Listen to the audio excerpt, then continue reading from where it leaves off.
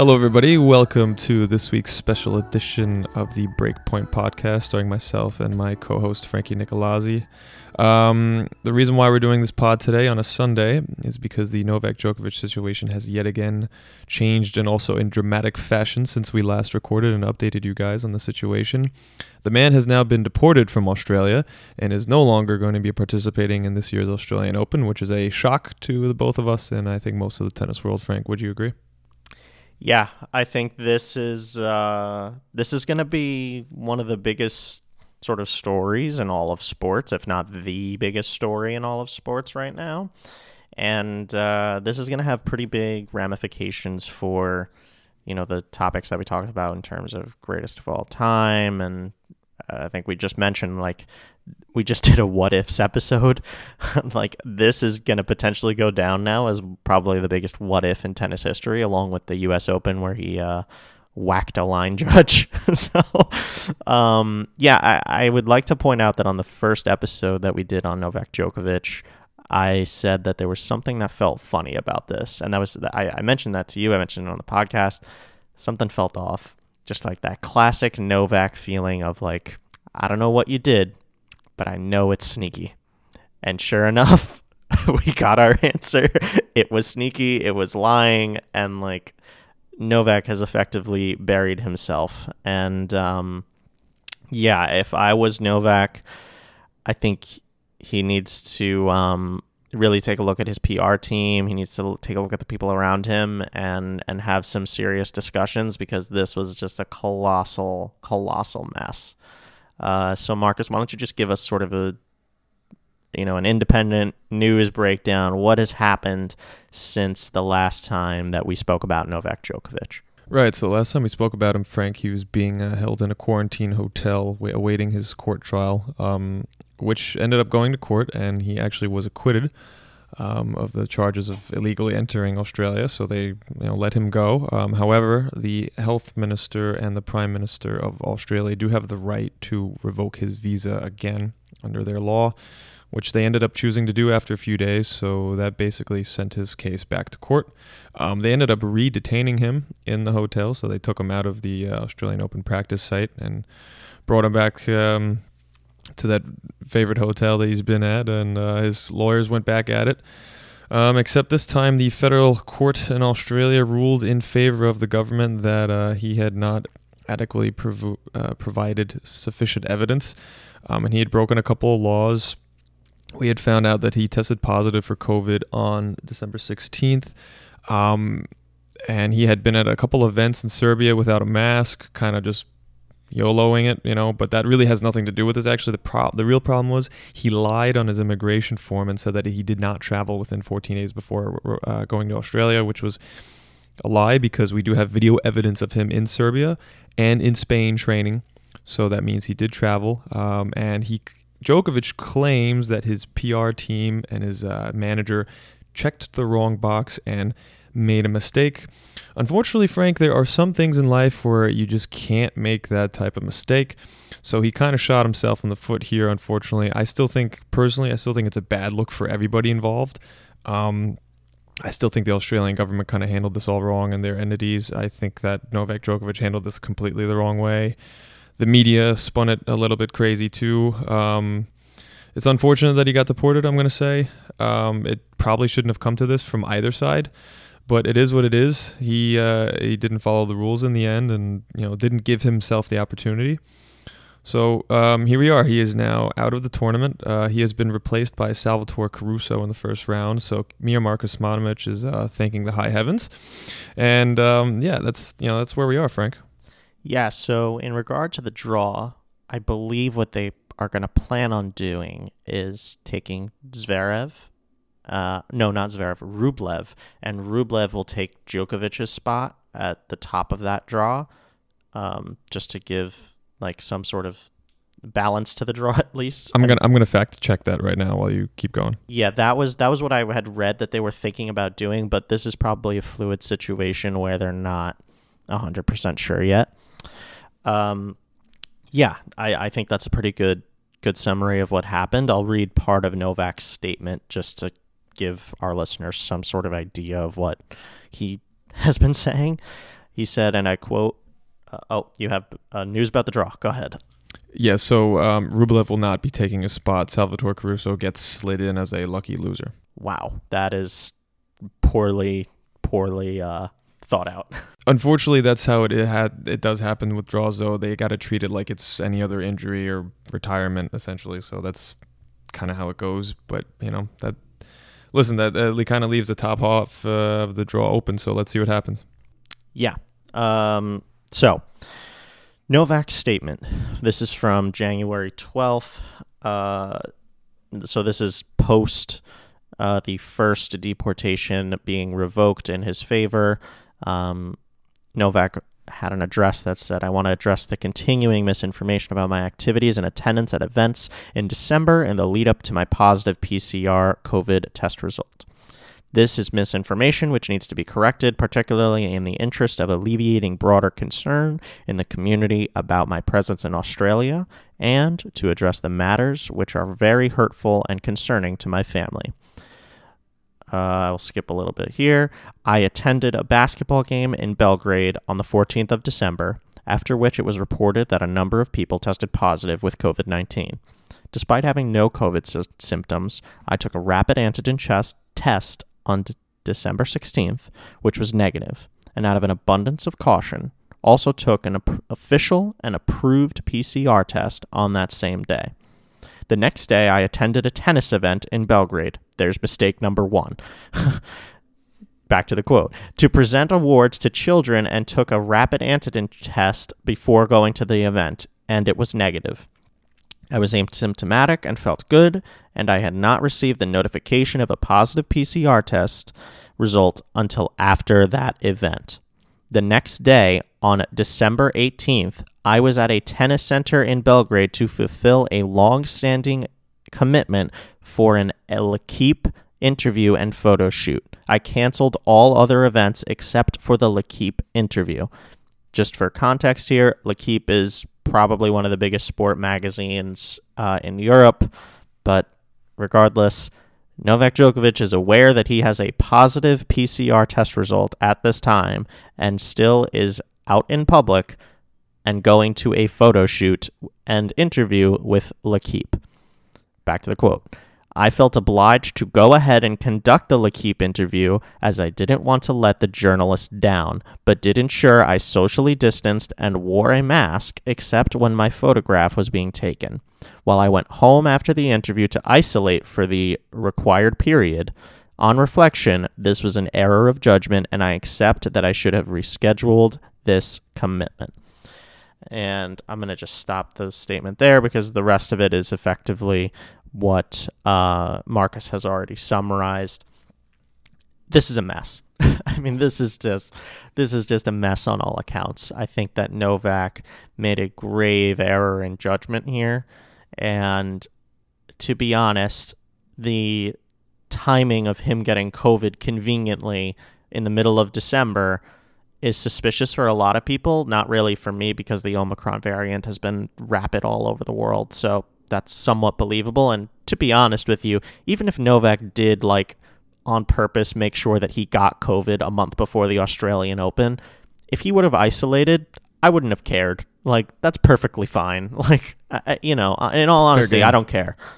Yeah, absolutely fair game. Yeah, you don't want to, if you want to get antibodies that way, go ahead, get antibodies that way. But I think for me, this is just another reason why so many people do not like him.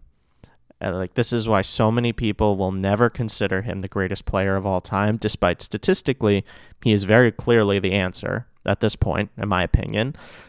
And this is why so many people hold Rafa and Roger on another pedestal in comparison to Novak. And it's so ironic to me because Novak himself, this is his biggest motivator, right?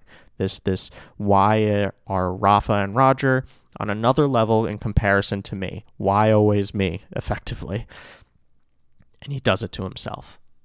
There's no other words for it other than he does it to himself. Yeah, it's interesting, and it has a lot to do with kind of the values that they do value in Eastern Europe in comparison to the Western world. For him, in his eyes, he did nothing wrong, which to us is, might seem insane, but truly and truthfully and honestly, in this man's brain and in his heart of heart, he thought he did nothing wrong, and he thought it was an honest mistake that someone put that he, didn't travel in the last 14 days. I mean, it's like, Frank, there's just some mistakes in life that you just can't, there's just no going back from. You can't forgive someone for that. Oh, I checked the wrong box on my immigration form. No. You pay people professionally a lot of money to handle these things for you. They should be getting it right. This man probably doesn't have a job, whoever checked off the wrong box.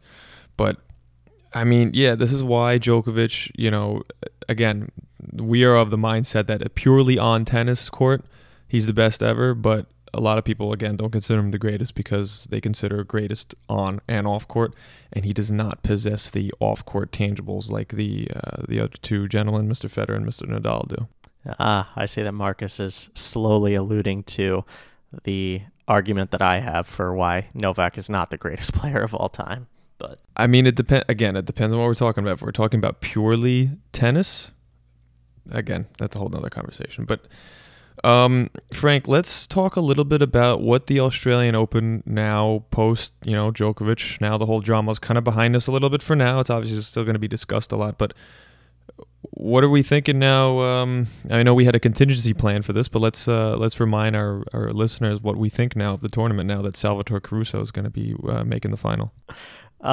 Yeah, so just to fully tie out the Djokovic drama, so to say, he has agreed to be deported, to leave the country voluntarily, whatever you want to call it. He's already gone. Yeah, he's gone. He's on a flight to Qatar or Dubai or wherever, yeah. So he's gone, UAE, he's out. And I think the reason why the public health, citation was held up in the courts, again, I'm not a lawyer. I'm not a lawyer in Australia, so take this with a grain of salt, but I think the reason why it was held up was because there are now 3 instances of him lying onto this visa. And at that point, you're heading onto a slippery slope of well, if he lied about this and he lied about this and he lied about this, what else is this guy lying about? We can't keep him here. And on top of that, politically, I think I read a poll that 83% of people in the state of Victoria wanted him gone. And I think that's kind of just period, end of story, game's done, that's it. And if I was on Novak's team, to be honest, again, after the first deportation, I would have said, this is not worth it. We need to get out. Because if we get out, then people will feel sympathy for you of being kicked out of a tournament. You'll get some sympathy there. But now that, the skeletons have been revealed from the closet, this is a disaster. This is a major disaster for Novak. Again, everyone, and I believe views it that way, except I really believe he doesn't and his team doesn't. They really think that they got screwed here. I mean, we heard again the Serbian president just go on, sound off in Australia. I mean, they really believe that he did everything right and that he did nothing wrong. And this is the problem, is that he doesn't understand the optics, and partially it's not his fault because of where and how he grew up. He just doesn't know. And, should he know by now? Yeah, he probably should, considering he's been a professional tennis player for 17 years, traveling around the world. And maybe maybe Djokovic doesn't really care about his self-image as much as he says he does, because maybe he wouldn't be doing things like this. He just really cares about the results. So that's why he desperately tried to stay in Australia, because he knows he's extremely successful there. He's won it 9 times, the last 3 in a row. And he was doing everything in his power to go there and play. Maybe he went to a COVID party, said, someone, hey, spit in my face. Give me some COVID so I can go down. I mean, it's crazy. Yeah, I mean, his father was comparing him to Jesus Christ because of, how out of depth do you have to be to, start saying things like that? It's just astounding to me. And, this is like the thing that I say about a lot of these players, the only exception really that we've spoken about is Sasha Zverev, who, if anything, the opposite has applied for him. You really cannot have your family be that close to you, because ultimately your family is gonna just agree with you. Like they have the same viewpoints as you, right? Your family are the people that influence your viewpoints. In order to really get something different, you need that outside perspective. You need that third party, especially when you're in a level of celebrity that these top tennis players are, right? Like even Rafael Nadal made that adjustment at some point to say, all right, Uncle Tony, this has been a phenomenal partnership. It's gotten me as far as, like, wildly farther than anyone would have imagined, but I need Carlos Moya now. I need an outside perspective to change my game up, right? And Novak is just, he is forever going to be one of the most polarizing figures in the history, not only of tennis, but in all of sports, because this Novak Djokovic issue has reached all across the globe. It has reached every sort of person, right? I mean, he has become an icon for people who are, against vaccinations, against, some of the protocols that are going on. And he has become like target number one of people who are staunchly for vaccination, staunchly for, all the COVID restrictions and everything like that. So he put himself in the middle of not a hurricane, of a tornado. So, like, I don't know what this guy's. Novak just needs to in my opinion, he needs to take a few weeks off, if not a few months off, reflect, and reassess. And I think that the way that Rafael Nadal in particular has handled this has been masterful in the art of PR. Murray, same thing, right? Where the way that they both basically have both said the way that Australia has handled this has been disgraceful. They did not treat him well. They did not treat him right. They made this public, and they left him out to the wolves, right? And they should have, had the consciousness to say, this is a celebrity. We need to, try to keep this as private as possible. However, nobody is above this tournament, and nobody is above the law. And if Novak really wanted to play in Australia that badly, he would have just gotten vaccinated and moved on. Because ultimately, that's what the rule is. So, and it's going to come down to that at some point. I mean, I know the French Open has said that they would not require vaccinations, but maybe the president of France does. We've spoken about Wimbledon, Boris Johnson, who knows what he's going to require. He said he would prefer for everybody to be vaccinated. I know Djokovic is technically not allowed inside the United States right now. If you're a foreign national, you need a COVID vaccine and a negative test result, so he would have to get vaccinated to play the U.S. Open as of right now. It's going to be interesting to see what happens in the next few months and what he's going to, if he really, it seems the way that the trajectory is going is that if he really wants to play tennis around the globe the way he does and wants to get, these Grand Slam records and these Masters events, he's going to have to get some sort of vaccination or some legitimate exemption. Now, Frank, since he's out of the tournament, we got a wide open draw up top now. Sasha Zverev seems like he's in line to kind of make the final here. I don't really foresee him losing to anybody in that top half of the draw now. He's going to make the final. Daniil Medvedev has pretty much a cakewalk of a bottom half of the draw, so I would be really shocked if we don't see those two in the final. I don't know. Yeah, it's just basically, I think it's going to be those two in the final. Yeah. I mean, I was saying this before Novak was even booted. I didn't think he had a shot. So, I think it's very clear. It's going to be Zverev and Medvedev, and that's kind of about it. I think, Novak being out doesn't really change much for me. I think that Zverev is going to pretty much cruise through the top half of the draw, and the left side of the draw, whatever you want to call it. And Daniil Medvedev had a clear path before. It's still clear. I think really the only player on Daniil's side that I would be mildly concerned about, but not really, is Yannick Sinner is on his side, but that's really the only player that I was like, okay, maybe could do something, maybe win a set. But on Zverev's side, the only player that I think could give him some trouble is maybe Felix Auger-Aliassime that we've mentioned, FAA, who, like we said, has had a great run-up and looks to be playing quite well. So this is good news for Felix. I think Felix probably makes the semifinals now.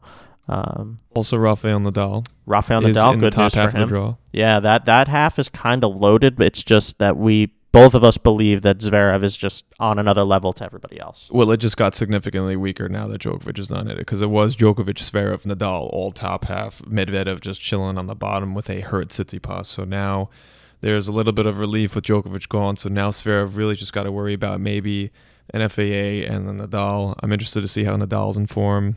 Rooting for him. I think it would be a great story if he can do something well here. He's a dark horse. I don't think he would win the tournament, but he's definitely a threat, especially now that Novak's out. So, Well, here's the thing.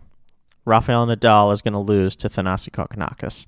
I was waiting to say this on the podcast because when I texted this to Marcus, he didn't believe me, and he was like, save this nonsense for the podcast, so I'll say it here. I do think that Kokkinakis will upset someone, and I think if he doesn't beat Nadal, he's at least going to take a set or two off of him.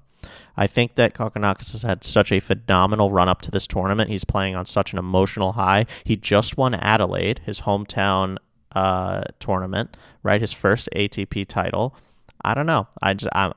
I like to take bold predictions here, so somebody's got to do it. Frank just went to one of those new legal New York dispensaries and got himself some ganja before making that pick. So yeah. Yeah. Well, putting my tinfoil hat away, I suppose. I do agree with Marcus. I think it's very clearly going to be Zverev and Medvedev. My pick was Medvedev to win the whole thing before. It was on the preview podcast. I said Medvedev, so I'm going to stick with Medvedev and hold my conviction. But Zverev, I think, is right there. And then I briefly wanted to touch upon the women's side because I feel like Marcus and I both kind of want to try to at least talk about the women's side somewhat.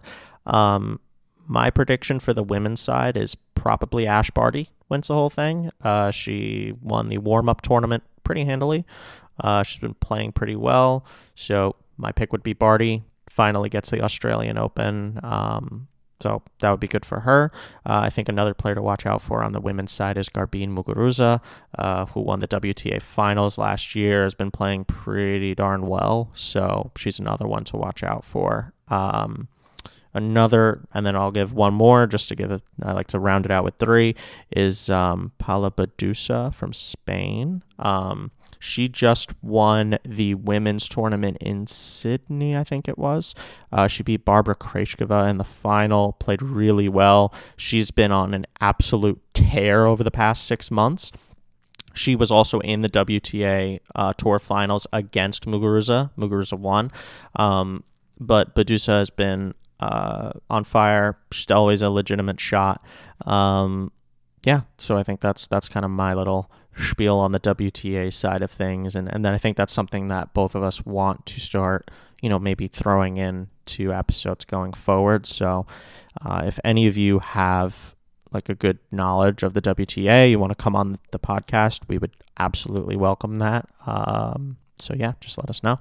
Yeah, no, we definitely want to talk more about the women's game, and the reason why we don't, honestly, is because we just don't know much about it, so we don't feel like we're qualified. But we do want to be qualified, and we want to talk with qualified people about it. Interested to see what Naomi Osaka does. I think that if she is mentally ready to play, I think that no one beats her, honestly. I think that her game is just way too powerful for everybody.